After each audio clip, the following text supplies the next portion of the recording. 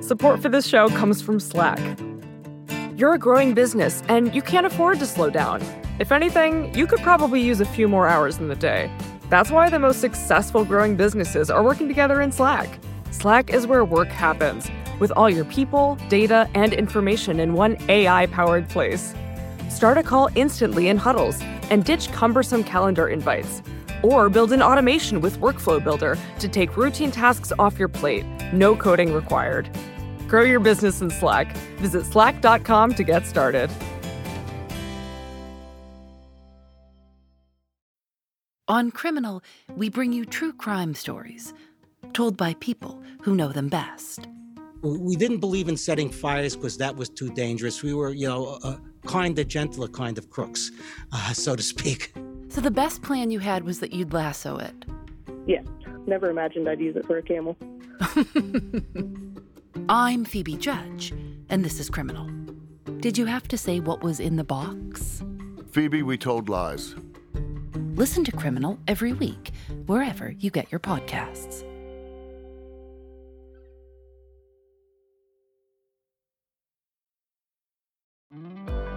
I'm Scott Galloway, and this is No Mercy, No Malice. A profound change is taking place in the capital markets. The center of gravity is shifting from public to private money.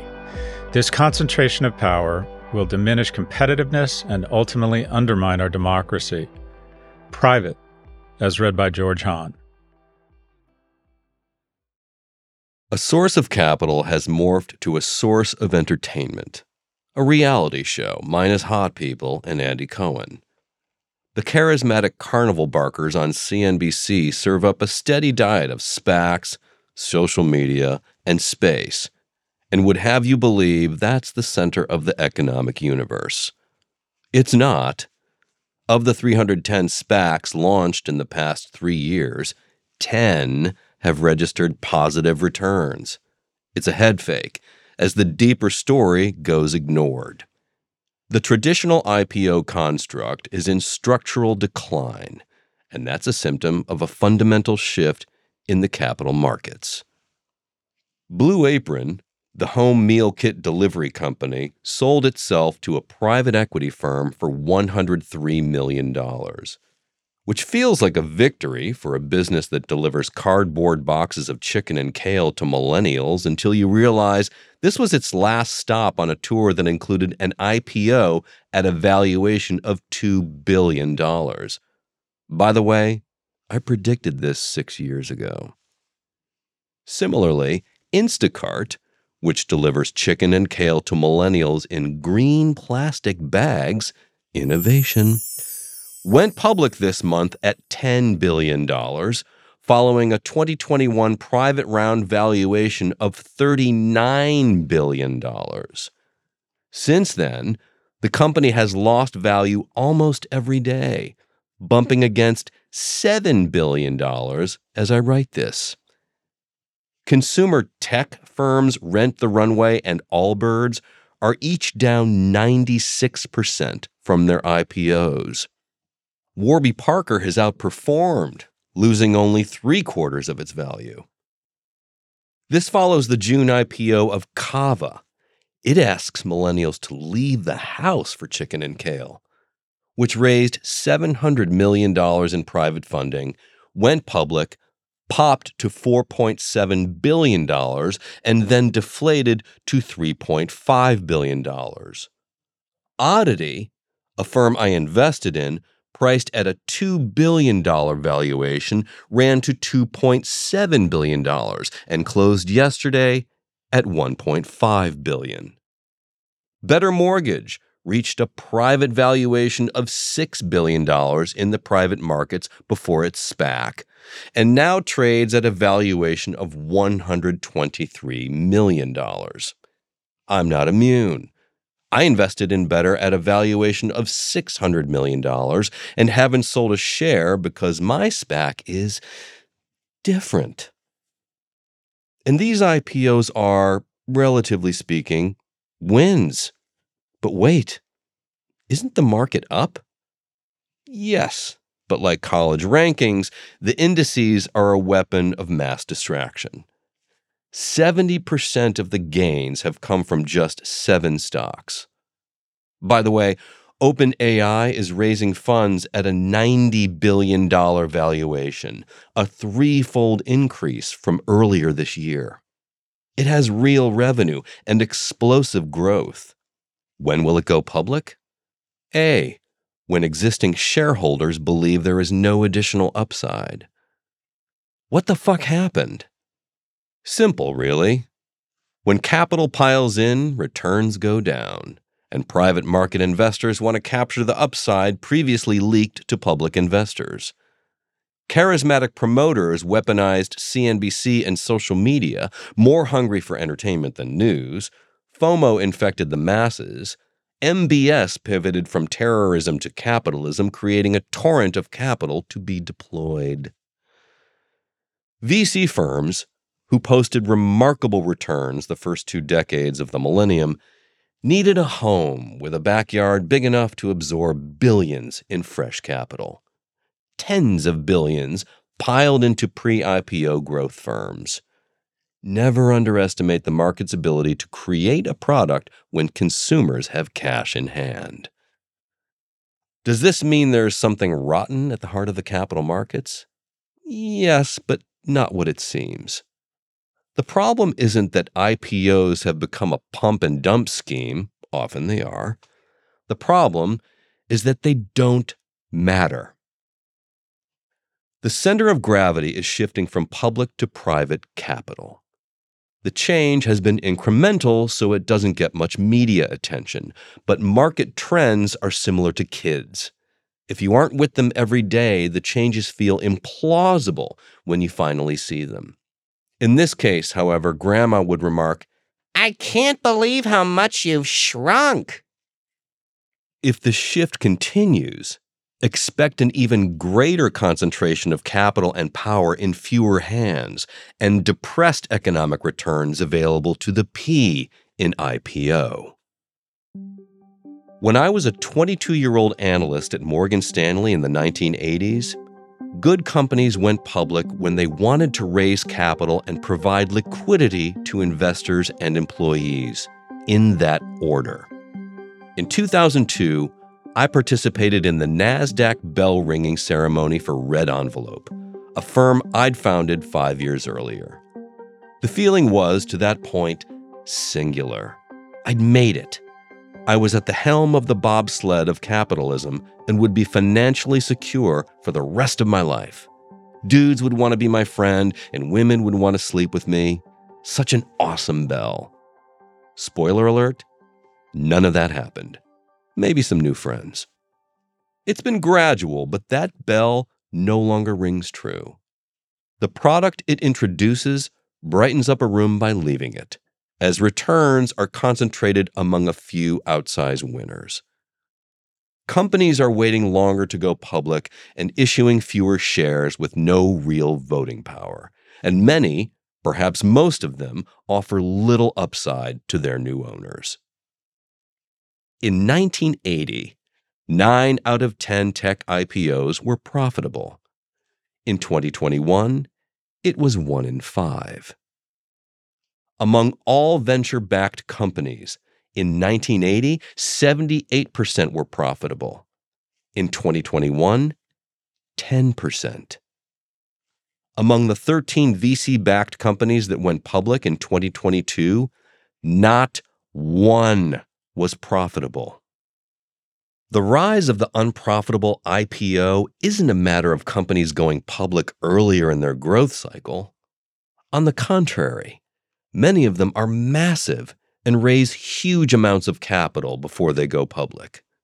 Just 10 years ago, when venture capitalist Eileen Lee coined the term unicorn to refer to a private company with a valuation over $1 billion, she was able to identify just 39 of them.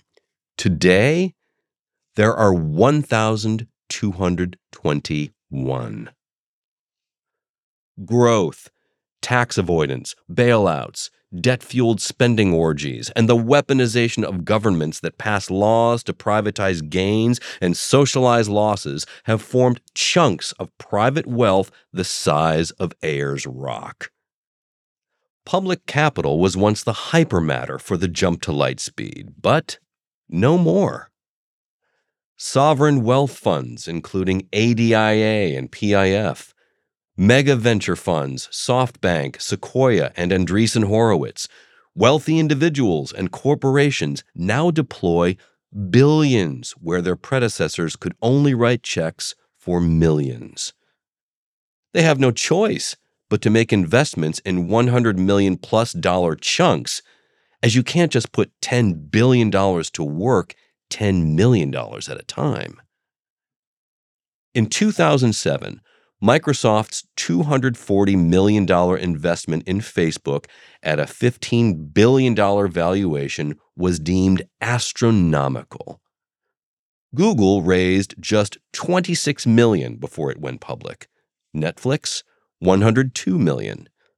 Tesla, in a capital-intensive business, raised less than $200 million in equity and another $500 million in debt before its IPO. Fast forward to today, 6 distinct VC investments of $100 million plus closed last week. Elon's other company, SpaceX, has raised $9.4 billion across several rounds and remains private. With great wealth comes great opportunity. Historically, a company could be expected to grow long past its IPO, and the resulting share gains were available to anyone with a Schwab account and the foresight to buy in early. Google provided investors a 30% annual return for the first decade post-IPO. Facebook, 19%. If you invested $1,000 in Apple at its IPO in 1980, it would be worth $1.75 million today. But if you don't need the public markets for capital, why give up those gains to the unwashed masses? You don't, unless it's the latter stage of a pump and dump. Uber raised $10 billion in private capital, most of it from SoftBank and the Kingdom, before going public in 2019 at a valuation of $82.4 billion. 4 years later, public shareholders have earned a 3.5% annual return. Blue Apron raised $135 million privately before its IPO, more than Netflix and Google combined. Companies going public today aren't necessarily bad businesses. Airbnb is a great company, one of my largest holdings, but it's been a far better investment for its private backers than people in the public markets. 3 years after its IPO, it trades below its first trade, when public market investors could purchase stock.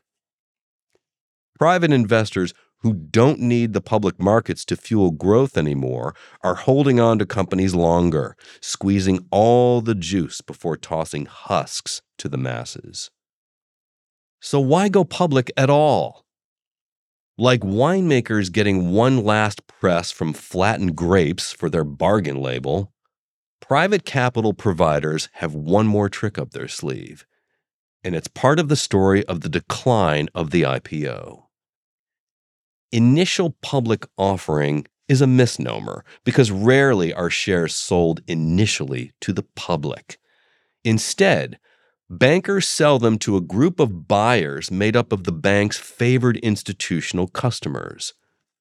The first day pop is the difference between what those buyers pay the company, the offering price, for their shares, and what they can sell the shares for on the first day of trading. Access to IPO shares at the offering price is a reward to the institutional clients of investment banks who generate fees elsewhere, i.e., not you. To reward their clients and set a positive tone for the stock, the banks want a first-day pop. This isn't new, and there's long been tension between these banks and the companies who see the pop as money left on the table.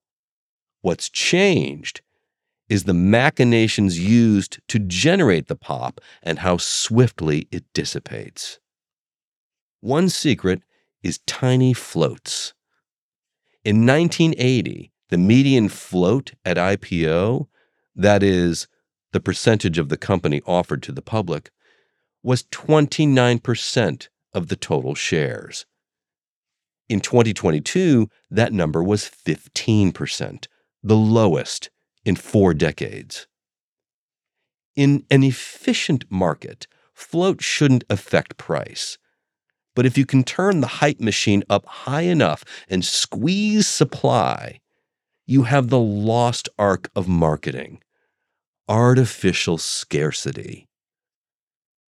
Instacart offered only 8% of its total shares to the public when it IPO'd a few weeks ago. The story led the financial press for the day, and the stock gained 12% on its first day of trading. Airbnb offered just 7.5% of its shares to the public, and the stock more than doubled at the opening bell. Historically, a short-term pop was less valuable because insiders were subject to lockups, typically for 180 days, before they could sell their shares. However, that too is changing.